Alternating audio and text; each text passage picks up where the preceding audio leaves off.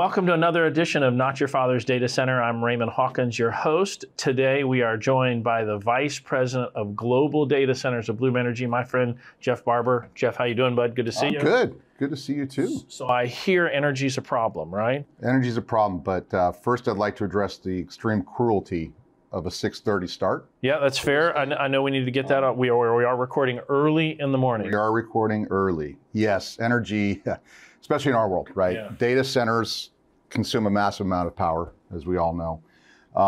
ESG, the environment is a critical, absolutely critical point. So what Bloom Energy does fits perfectly. It's a perfect storm for the company. We'll go into that a little bit. Yeah, great timing for you guys with what our industry is facing and what our planet's facing. So a couple of things. Before we get too far down the path on what we do together professionally, I'd love to have folks understand you a little bit. Where'd you grow up? Where's home? Where do you live? How did you get to Bloom? Give us a little bit of your background first. Sure. So I'm a California boy, born and bred. A little bit of a circuitous route to data centers. I actually started my career in technology, working for the California State Lottery on mainframes, believe it or not. So I started my career living in the data center in a very cold room. This is well before hot aisle containment or anything like that, where you actually had to be at the console doing things. So spent quite a few years there. And then my formative sales years, I was primarily with Hewlett-Packard and a company called EMC, which was acquired by Dell. So EMC VMware. Did you work at IBM? I didn't know that. Did you? No, just on the mainframe side with mainframes. Well, mainframes, actually, they were mini computers from a company called DEC. And then prior to that, Concurrent and Tandem, believe it or not. So we're going way Tandem, back. You're going way back. That's back. Tandem pre the Compaq acquisition. That's right. Way back. Well, the equipment wasn't actually new that I was on, so it had some age on it already. And you got an EMC stint in there too. Oh my goodness, yeah, great company. That's 11 years, professional selling there. 11 years at EMC, the toughest, best sales environment in the world. EMC was acquired by Dell. As you know, they own VMware and many other products. So ran global accounts for them for the technology sector and just had an absolute blast. So I went from working within the data center, like I said, very cold environment with my contacts popping out, very dry environment, over to filling the data center on the IT equipment side, right? So servers and storage and software and all of that good stuff.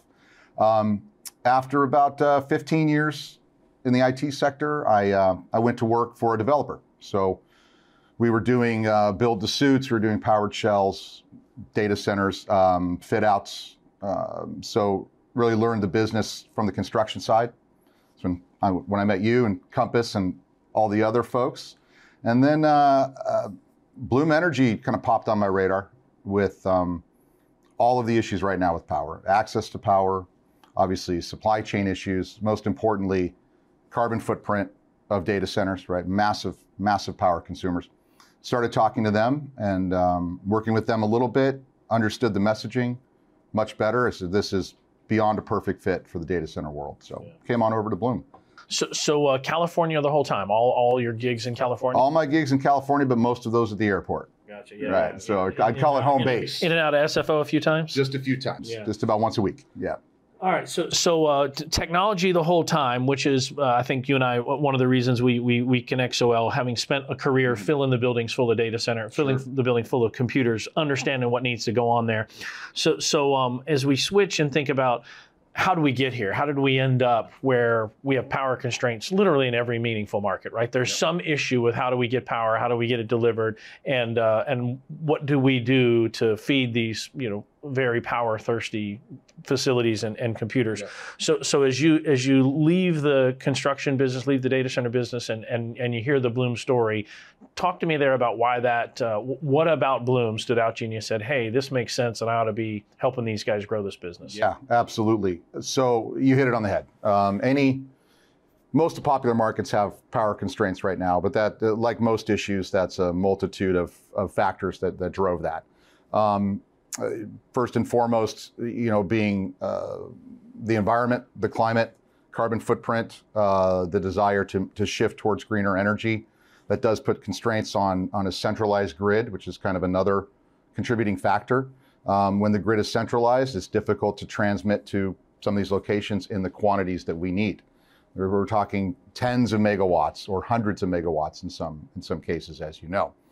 The Bloom message is essentially there is time value to reducing carbon now. We're all marching towards zero carbon footprint. That's a fantastic goal. It's a goal I believe that will be achieved, but today it's extremely difficult. First and foremost, Bloom reduces the carbon footprint of power at the data center dramatically over centralized utility. That's today. There is already a capability in the product to be carbon-free by using hydrogen as a fuel source versus natural gas or biogas. So today, right now, we can cut the carbon footprint 20-25% over standard utility. I think it's important to talk about what Bloom is, though, and what it is not. So Bloom Energy is solid oxide fuel cells that are on site at your facility in a microgrid form. So this is power generation at your facility without the centralized grid, with the centralized grid. Can I ask some dumb questions? Because I think there's lots of people that think of, hey, this is just a big battery pack, or this is something. Yeah. It's not that, right? These are not batteries. Right? We're not storing energy. We're actually generating energy inside the fuel cell, correct? That's exactly right. So we get that question a lot. Yeah. We do have cathodes and anodes, printed on each side of each fuel cell. So that looks a little like a battery, but that's not what we're doing. Bloom is intended to create energy for the facility, to be the primary energy to that facility 24/7, 365. But I mean, and for data center folks, if we think about, I've got a diesel gen sitting out back, right? It's generating power for me. I'm not storing, it's not a UPS. I'm not storing anything. I'm literally generating power. And that's what my Bloom fuel cell is doing, right? It's a power generation device. It may have some storage capability inside it, but it's generating power. And the same kind of concept, it's power when I need it, right? It's generation and it's flow and it's on, right? We're not flipping switches on and off. We're not waiting for this thing to spin up in 5 minutes. It's either on or it's off. Right? That's exactly right. It is. It does have load following. You can follow peaks. You can go up and down with the device. But most importantly, great comparison with the generator. There's no combustion in our device. Okay. When I say fuel, I'm referring to converting molecules into electrons. Okay. So I've got an engine. I've had no combustion, fully solid state. No moving parts other than some circulation fans, which are not mission critical, to the devices and very redundant. So I've got a solid state device using an electrochemical process. That's the proprietary process for Bloom. Each device is putting out 55 kW per box. Those are aggregated into a common bus, into something we call an energy server, which is 6 of those devices.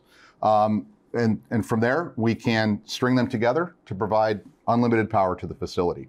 So a standard setup's got 8, and I'm looking at with 300-400 kilowatts coming out of it. Is that 320. 320. Each box is about 55 kW. It's a great point. Back to what did I see in Bloom? Looking at Bloom when we went public, or even before that, when we kind of came out of stealth mode, the devices were putting out, say, 20 kW. Right. So now we're at 55 kW. It's continuously improving. That's moving up the spectrum roadmap as well in the not too distant future. But we also were able to gain economies of scale as the company grew. So we have much more competitive pricing in many markets. Certainly in California, we have lower pricing than centralized utility. So everything is falling in line with the company as it relates to data centers. So we'll get back to the price conversation, because I do think that'll be an interesting one. But back up, you were hired to help them grow the data center business. Yep. Talk to me about where Bloom cut their teeth, because the business isn't brand new. The business has been around a decade. Yep. How did the business start? What was it doing from the jump? What market was it serving? Because it certainly appears to me to be big enough now that it can handle what we're doing in the data center business, but it didn't start there. So back to the beginning, how do we in the mission critical space go, hey, I can trust this thing? Yeah, that's a very good point. So going way back, the device, the founder of the company and inventor, KR, our CEO, actually worked for NASA. And the device was intended to produce oxygen for Mars missions. Okay, well, Those missions were canceled or delayed, and KR founded Bloom because we can reverse that process. You know, creating oxygen is taking energy to molecules. We can reverse that process and take molecules to energy. So the company came out of stealth mode, and then you know, I would say the first deployments were early adopters in the classic sense. Lots of retail, some hospitals, some data centers, some data halls in data centers. You know, companies like eBay, for instance, in Utah, were using Bloom very early on with our friend Dean Nelson, who I'm sure most of us know. Yeah, running that over there. So you know, to the current, just constant improvement, constant monitoring, which is important to the mission critical point. So every Bloom device, every fuel cell stack is monitored by Bloom. Tremendous amount of predictive analysis going on. Your folks have insight to it as well through the BMS or however they want to look at it. But it's so you say early on hospitals, excuse me, or retail. Were they doing it from a cost perspective, or were they doing it from an availability? Was it because a retail site was far enough away and they needed a generation source? What was the selling point early on? I think a combination. So first and foremost, we can get you to market sooner. If you don't have a transmission line or a substation there, you know, these are devices on site. These are microgrids on site. Okay, so behind the meter. There's an ESG play there as well. Like I said, dramatically reduced carbon footprint. There are groups, as we know, within companies that look to the future, 2, 3, 4, 5 years out. So some small deployments, testing it, understanding it, putting it through its paces. Many of those, after years of deploying Bloom, have zero issue switching wholeheartedly to Bloom as the primary power source. So are these hospitals or retailers, are those guys doing instances where they're not on the grid, they're not using? There are those. They're doing, wow, absolutely, okay. absolutely. And Bloom's their primary source. Yes, if we take retail, for instance, we have a little bit different definition within Bloom of what we call critical. If I'm at a retail location, critical power may be half of the capacity. Maybe I light every other aisle. Right. But I'm not bringing down the business. I can still run the cash registers. I can still run things, exactly. In the data center industry, as you know, it's all critical. We call critical IT, but mechanical is just as important as the data hall, right? So, primary power, no utility involved, no substation there. Working with the utility, we can load follow. You can use the utility to shave the peaks. Your hot environment, for instance, in our world, if you're cooling like crazy. Can you use the utility as your backup? You can use the utility as the backup. I mean, there are some economic challenges there. I mean, you'd be paying reservation. They're going to say they're going to have making load fees, but you know, we do have data center customers that more look like a 2N than an N+1, where we have Bloom as primary power, static transfer switch in the middle. Still a generator involved, but utility is the first point of fail. Gotcha. Right, so we go Bloom to utility to gens. Gotcha. Right, so that's a deployed architecture today. Gotcha. So as I think about it as a sales guy, I think, okay, I've got a green angle that I can sell this on. Absolutely. Hey, I'm taking combustion and I'm taking, you know, carbon emissions out of the equation. You can take it completely out if you want. I've got a time to market equation. I probably don't have a huge, I have some markets, but I don't have in every market an economic win, right? There's some markets where I'm going to be more expensive, the Bloom route. Is that fair to say? Absolutely. Yeah. If the decision's being made solely on price, I'm going to have a tough time in Texas. Right.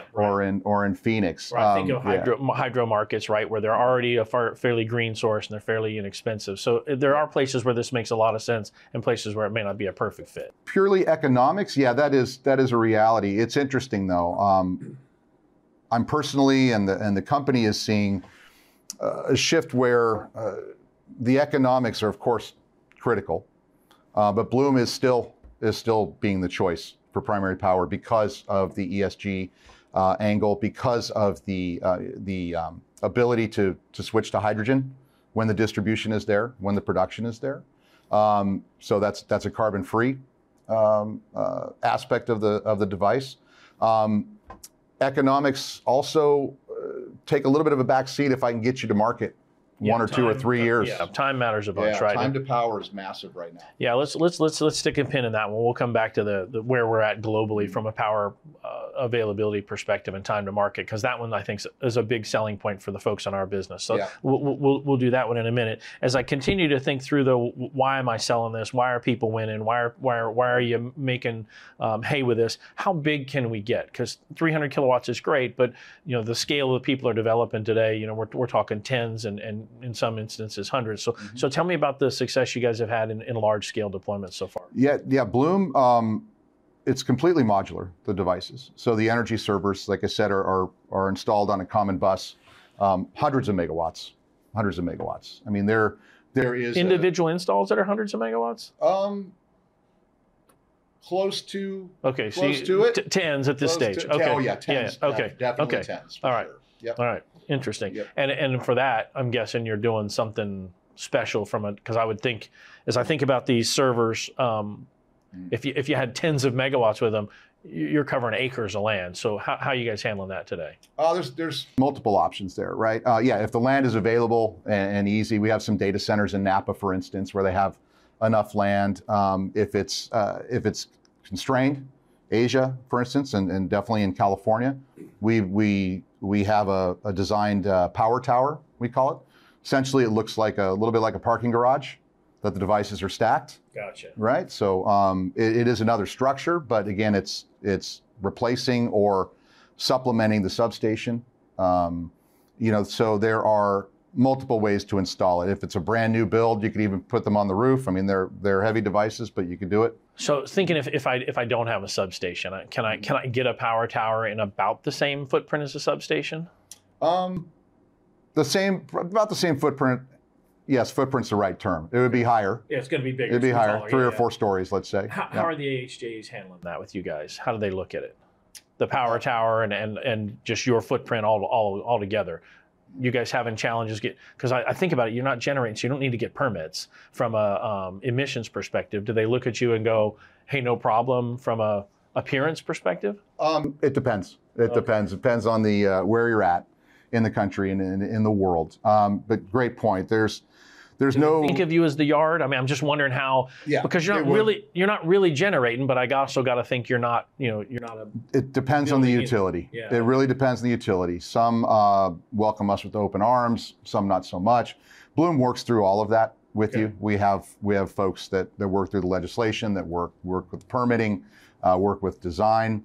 So yeah, we help you through that whole process. But I'm thinking of it from a sales perspective. Hey, yes, there's a green view to this because I don't have emissions, but I also think from a planning and permitting perspective, right? If I don't have to, because there's lots of, especially here in the U.S., where we have trouble getting sufficient permits to do generation. Yep. This could be another reason why I go, hey, Bloom makes sense because I don't need emission permits. Yeah, this is right. true. I'm assuming, right? You don't need any emission permits. No NOx and SOx. If you're in California, there's no CEQA. Process to go through. The amount of particulates is almost immeasurable. There's essentially none. Wow. NOx and SOx. We do as a function of the electrochemical process today, if we're using natural gas or biogas, we do release some carbon dioxide. That's typically 20-25% less than a standard utility would. That's back to the time value of doing something now. Right. So we can reduce now. And again, the hydrogen roadmap is already there. Yeah, you mentioned hydrogen earlier. So what are we using as a fuel source today? Mm-hmm. And tell me, what's the hydrogen roadmap look like? I think we're using natural gas, right? Is that natural gas or biogas? Okay. So the device is actually based on hydrogen today. So within the Bloom box, we have what's called a steam reformation process. So we take in the natural gas or the biogas as an example. We're extracting from that essentially the CH4, the hydrogen, and that's what we're using to produce the electrons. So that is much lower emissions, like I said. The hydrogen roadmap. So Bloom is essentially using hydrogen today, okay? But if we go up to a 20% blend today, if you have hydrogen available, along with the natural gas. The product that is all hydrogen, it requires different fuel rails, for instance, different materials in the fuel rails. Each fuel cell has fuel coming up each side of it. Those ports or ducts need to be a different size. Hydrogen is less dense. Based on what you're using. Yeah, based on what you're using, but it's not a lift and replace. So during the normal maintenance cycle, with the energy server, we would take one device offline, which still leaves you with your peak load. We size them so you have that redundancy. We essentially remove the guts of the devices and put in a hydrogen. I got you. So I got natural gas guts. I take those out. Yep. I put in hydrogen guts, and I'm back up and rolling. And again, those are going to be different fuel lines, stainless steel lines, things like that. So as a developer, I'm thinking about that, and I think, okay, the power infrastructure is really clear, right? I understand distribution lines and generation and substations, and I got that infrastructure really well. I think I get the natural gas infrastructure fairly well, right? I think it's pretty well built out. I mean, I think we'd like more, but it's pretty well built out. Exactly. I have no clue. What does the hydrogen distribution system look like? I have no, I mean, is that a thing? Can you run hydrogen lines to your site? I mean, does that happen? It does happen. Okay. Not so much in the U.S. yet. Okay. Places like Singapore, there's quite a bit of production. Okay. No, you hit it on the head. So that's what I mean by the time value to lowering carbon now. Hydrogen distribution is just not there yet. Yeah, there's hydrogen production. There's not a, hey, where's the nearest hydrogen point? Oh, it's just 2 meters up. All we got to do is hit the distribution line. That's not a thing, right? Yep, that's not a thing. But so are you bringing it on trucks, or what are you doing? No, I know we're actually today we're natural gas and biogas. Okay, here. Where it makes sense for hydrogen is really, I would say, 3 to 6 years from now, if everything comes to fruition with distribution and generation, and of course the economics of hydrogen. You're ready with Bloom today. So when and if that occurs, you're generating power today, you're powering your critical facility. 4 years down the road, 5 years down the road, during a normal maintenance cycle, we can replace the natural gas-based innards with the hydrogen-based. Yeah, I got you. Same technology though. Nothing's changed. The system works the same. It's just different emissions. And is it? Do you get any performance boost from hydrogen? Does my 320 turn into 450 or anything like that? No, not a boost. Hydrogen is much less density than natural gas, right? So essentially the same, maybe 1 or 2% lower. I don't know that exact number. So but you're carbon free. Yeah. You're carbon free day one with. Before we talk about the global power situation, I'm still fascinated by the Bloom technology. What's the roadmap look like? Because 320 is great, but our industry keeps taking down more and more power. What's the roadmap look like? You mentioned at the beginning it was a 20 kilowatt in a single device. What are we looking like? What do you have a published roadmap? What does it say today? I don't know that it's published. Good question. Right. I would say that you will see some 20% plus boosts in density. Our technology show and talk about published roadmaps. Yeah. Let me tell you what we're going to do to our chips in 2027. I'll go back to my software days and I'll give you a month. That's right. That's right. That's right. Yeah. Without the Q2 of 27 is our target. That's our target. That's exactly right. Yeah. No, it's we will see some significant capacity boosts. Like I said, 20% plus in the future, not too distant future. Okay. From Bloom, yeah. I got you. And if it started at 20 and we're at 55 and you're going to get another 20%, are there advances? And I think about, in our world, chips and microprocessors and more. Yeah. Is the technology having that kind of advancement, or can you guys keep doing it, or is it, hey, we look at these things and this thing's going to be a 500 kilowatt thing and that's kind of what we're aiming towards, and it's never going to get bigger than that? Or are there advances happening? That's a great question. No, there are definitely advances happening. It's the base product remains the same. The solid oxide fuel cells remain the same. There are things we can do with different types of cathodes and anodes that we actually print on to the electrolyte. Is it infinite? No, I wouldn't say that. It's an infinite growth. It's not like a Moore's law of power generation. But I think the real advantages come around the economics involved, right? As Bloom grows, the economies of scale become more and more favorable. Yeah. So it's a great point. We're manufactured 100% in the United States, in Delaware and in Fremont, California. We're ramping to be able to hit, avoid any backlog issues. We're ramping up production right now. Yeah, I would imagine backlog's coming for you guys, the way that we'll get to the power conversation in a little bit. Yeah, but I could see how you guys have, people are starting to ring your phone, I imagine, a pretty good bit. Absolutely. Yeah. Absolutely. Before we get to the power conversation, how big are we talking? One of these power servers is eating up how much space? And the other question, how heavy? I I'm just interested. Can I put this somewhere, or do I need a foundation for it? Tell me how big and how heavy the thing is. Yeah, so approximately 1 meter squared from a footprint perspective. For one power server. No, well, and power server is actually eight okay. Bloom devices. So 8 of those. Yep. Eight 1 meter squares. Okay. Yeah, 8 1 meter squares essentially, but 2 of those 8 are things like inverters or things like fuel filters and some of the microcontroller equipment that we need. 6 of those are producing power. Okay. Right, so square meter about 7 feet high approximately. These are in ruggedized. A big refrigerator. A big refrigerator, yeah, maybe a double door type of thing. Yeah. They're ruggedized. They're meant to be outside. We can deliver them skid mounted. Otherwise, they're on a pad. They can be on heavily compacted ground. So you can deliver them skid mounted. Otherwise, do you bring me 8 units and I set it on a pad? Is that how it normally goes? Typically, okay. Typically, and then we would obviously string those together onto the bus and get to the capacity you need. We always size for failures. It's a highly redundant and very granular system.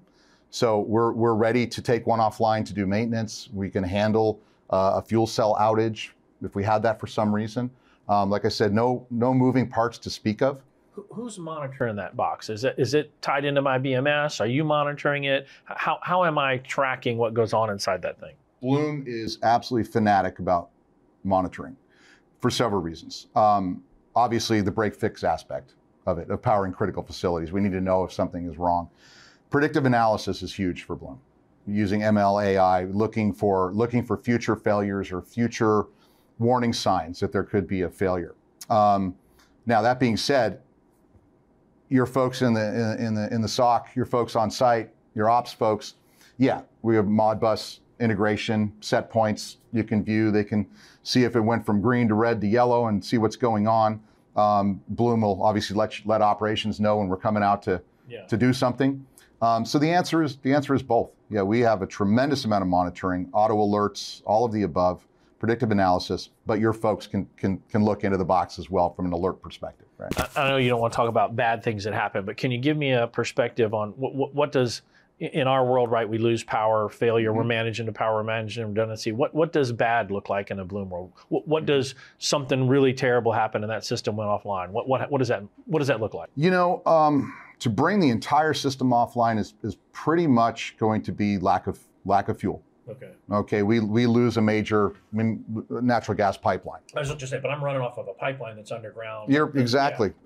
You're not up on aerials like with power where storms and car accidents. Not gonna take me out, right? Yeah, I'm not gonna have a truck crashing in my substation or something like that, or the utility substation. So much more stable. There are many examples where utilities have been down and Bloom had absolutely no impact. But yeah, you know, lack of fuel would do it. We're converting molecules. If we don't have those molecules, I can't give you electrons. The modularity of the system, though, we have some pretty cool pictures of construction equipment falling over and crushing a couple of devices, and one or two of them went offline, but the other ones remained up. They're all independent. They're just talking on a common bus. Yeah. Right. You're making me think of my AS400 days, where there you go. Right, the box is half full of water and it's still running. It's that kind of stuff. It's that kind of stuff. Yeah, I gotcha. Exactly. Interesting. All right, so let's talk a little bit about, you've mentioned a few times how fast you can get us power. Because today, in our business, right, in the data centers, we have, living through COVID, this huge spike in demand for our customers. They all built tons of capacity. We all went onto the grid and committed a bunch of power. I mean, I think everyone in our space pretty familiar with what's going on in Northern Virginia, right? Novec and Dominion struggling with, hey, how do I get sufficient distribution out? So that's driving a lot of us to ask the question, okay, if I can't get it off the grid, where can I get it? And I've got to believe that's making your phone ring. So talk to me about, in markets where I'm getting told 3 or 4 or even 5 years for power, how big can you be? How fast can you be? How are you managing that? And is that starting to drive activity in your business? Yeah, absolutely starting to drive activity in the business. Bloom has been planning for this, not this type of event, but this type of uptick, right? So we're bringing more and more manufacturing capability online all the time. I think we started with a with an annual ability of about 200 megawatts, and we're gigawatts now of production capability out of Delaware and out of Fremont. How long does it take to get on site? So, I would say months versus years. The reason I say that is it's not difficult to get the devices produced and shipped. And I'm asking a scale question. So if I want 30 megs of production, and I make the call and say I need 30 megs and I need it in South Texas, what's it look like? 6 to 9 months, I think we'd be on site, installed, ready to rock. Some of it depends on permitting, obviously. Yeah. So there's outside influences that can cause delays, right? So, but it is months versus years. And we're doing it natural gas, right? That's the way we're doing it today. Natural gas or biogas. Yeah. Okay. Gotcha. You got it. 9 months compared to, because that's the problem we're running into right now, right? Yeah, is everybody's, in most markets, we're measuring everything in years. So what does the agreement look like? Am I buying the device and I can generate all the power I want? Am I paying just like I'd pay a utility? Do I have a meter? What does it look like when I go economically? How are we doing this? Yes to all. So okay, it can be a capital acquisition, of course. You buy the gear. You buy a service contract, for maintenance and things like that. You're procuring the natural gas from the distributor, from the utility. That's a perfectly viable model. Most common for Bloom is a power purchase agreement. So hold on, I want to make sure I understand that one. I contract with the natural gas provider. He's running a meter for me. That's feeding my equipment, and what I get from electricity out of the equipment's mine. Yes. And you guys don't care because you sold me the gear. That's right. I'm paying him for the gas. I bought the gear from you, and what I get out of it, I get out of it. That's right. And I could get, the maximum throughput, or I could get half. It doesn't really. At that point, you guys don't care, right? No, we don't care in that example. And I say don't care, meaning economic. I know from a service, customer provision, all that stuff. But I'm paying the gas provider for the gas utilization, and I'm getting as much energy as I can get out of my boxes. That's right. Okay. That's right. We're behind the meter at that point. Okay. And I can do that in a capital arrangement with you. I can write you a check for it. You can absolutely do that. Okay. Yeah. I got that one. Mm-hmm. What's another way I can do it? Most common is power purchase agreement arrangement, where Bloom looks like a utility. We're charging you a fixed rate.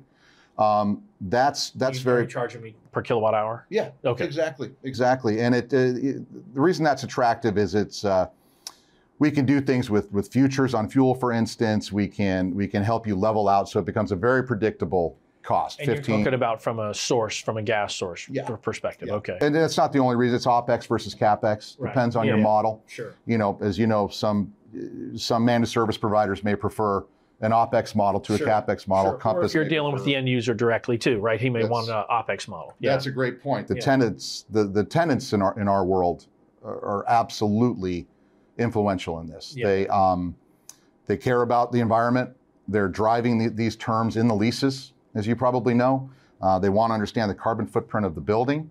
They want to understand the carbon footprint of the power generation. Mm-hmm. That is another great benefit of Bloom. We check all those boxes today, right? All right. So I can capitally buy it, and I pay the gas company, and you guys have a service contract with me to monitor my gear.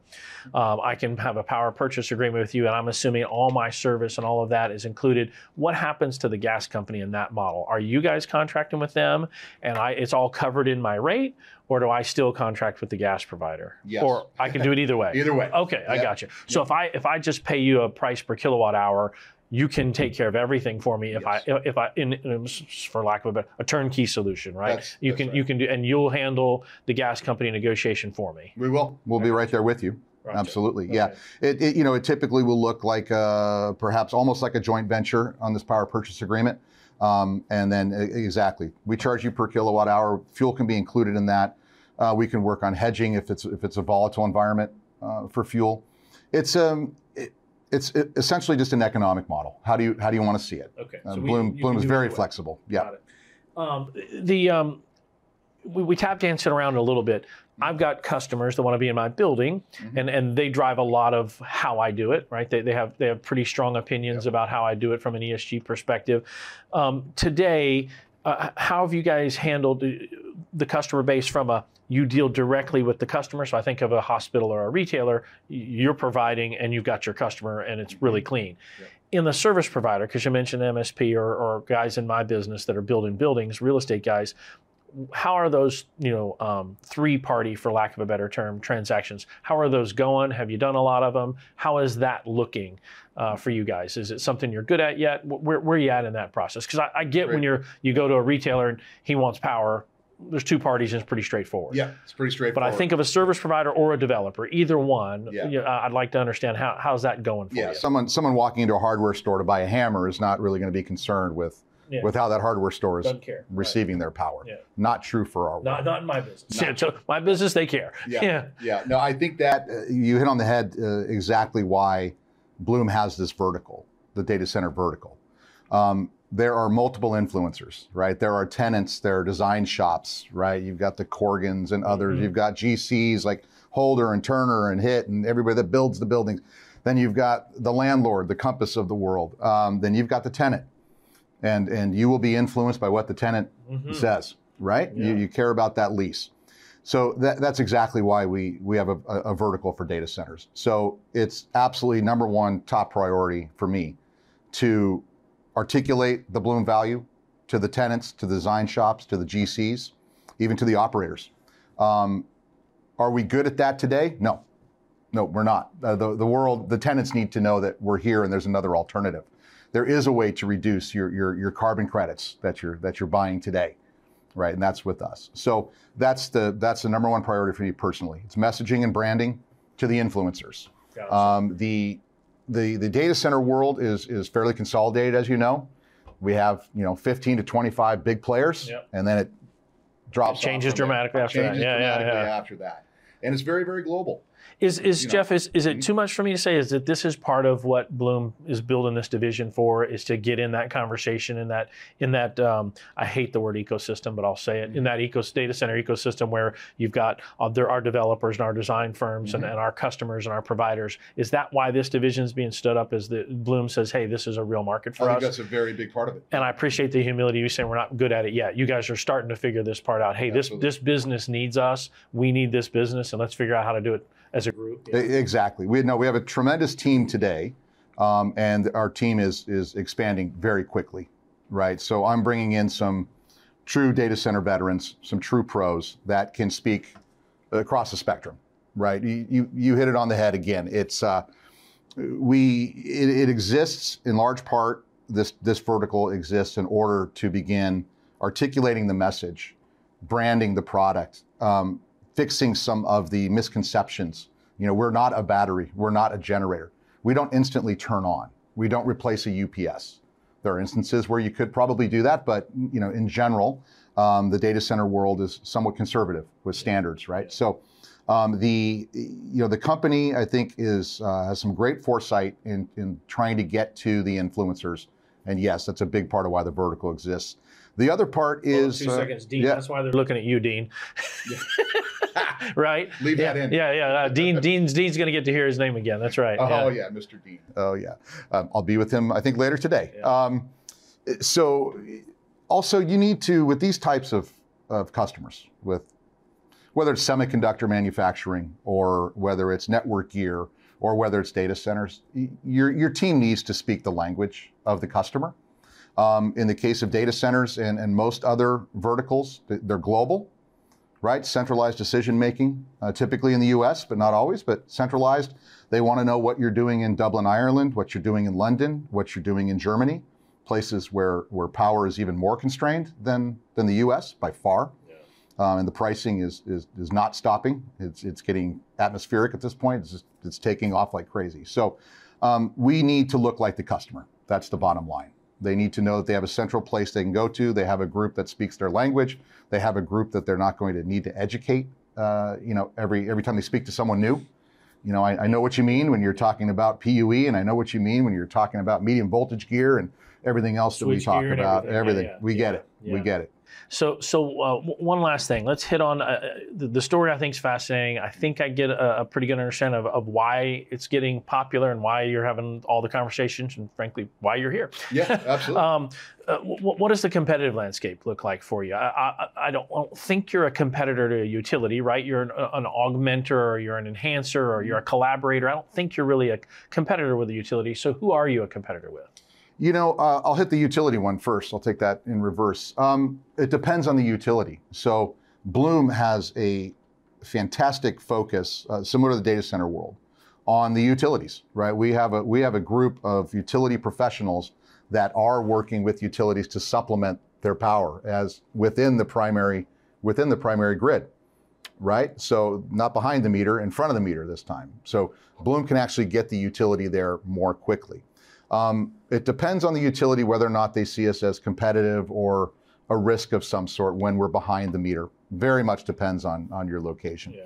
From a fuel cell, Bloom is the oldest with the most experience. I can't think of anyone with the scale that we have. You know, hundreds of megawatts, gigawatts deployed globally. Global support, all of that. So the competition. I'm not asking you to mention your competitors, but I mean, is that legit? You guys are. I know you've been around more than a decade. You guys have got hundreds of installs. It's the most mature, and thousands of some. Sure. Yeah. Okay. For sure, absolutely. No one has been doing this longer than Bloom, which is why we have such a head start, in my opinion, from a manufacturing, from a scale perspective, from a global support perspective. Follow the sun maintenance and support. Like I said, 24/7, always there. A competitor in our world might be gas turbines, might be diesel gens if I'm looking at Africa, or something like some other form of generation with a massive carbon footprint. You guys see any traction in Africa? I got to think you're infinitely more reliable than their grid. Is that something that's a play for you guys already? Certainly conversations. Yeah, nothing formal inked yet whatsoever, but some very scalable designs that we're working on with a particular provider called Kasi Cloud, KASI. Dean's involved with that as well. Dean, we see you again. That's Dercato working with Kasi Cloud. Massive demand. I mean, in the Lagos region, there's 15.4 million people. Yeah. Right. The hyperscalers need to be in there. They want to be in there. Yeah. So, like I said, nothing formal inked yet, but certainly designs underway for how we could generate 100 megawatts of power for Kasi with a much lower carbon footprint and 5 nines of availability versus no nines. Versus like 3 sevens. Yeah. I think it's 2 eights. 2 eights. All right. I think of it. The first time I went to Africa, I was fascinated by how many people carried cell phones, and it was still fairly, early in the cell and having conversations with business people there. They're like, look, we didn't build a phone network, the first go around. We didn't build a wired phone network. We just skipped over that phase and we just went straight to cellular, right? Because it was a much easier system to distribute. And I kind of think the same thing, right? It's not a terribly sophisticated power generation continent or country, and I could see skipping over that and just seeing you guys. That's a fantastic example. Yeah. That's a fantastic example, right? No, you're spot on, and there is a true desire to start being green day one. That's right from the beginning. This is greenfield. We don't need to build a coal-fired power plant. Let's do something else because it wasn't here 80 years ago, so we don't have to start there, right? Yeah. Interesting. Dean's organization, through Cato, is giving you zero carbon compute. Yeah. As a managed service. Kasi Cloud is paying maniacal attention to the sustainability of that building, the way in which they cool it, the way in which they build it, obviously, and the way in which they power it, most importantly. So start from day one with a much greener solution. Like I said, sitting there ready for hydrogen. If it gets there, if we need to go there, it's not a problem for us. And that's exactly how they're looking at it. The cell phone example is a great one. It's a great one. Well, Jeff, I really appreciate you coming and hanging out with us, even though it was 6:30 in the morning. 6:30. I know that's brutal. 6:30. We really appreciate it. We mentioned it one more time. Yes, it's 6:30 in the morning. Yes. But thanks for talking with us about Bloom Energy. We're excited what you guys are doing and grateful to see you in our space and see your team starting to understand our space and help us solve the problems. Because at the end of the day, we get asked all the time about power. I'm like, hey, you keep wanting to order food off of Uber Eats, right? I think you still want your cell phone to work. Still want the infrastructure. You need us to be able to be behind it. So we really appreciate it, Jeff. Excited for what the future holds for you guys. Thanks, man. Thank you. Take care. Good to see you, man. Good to see you. Take care.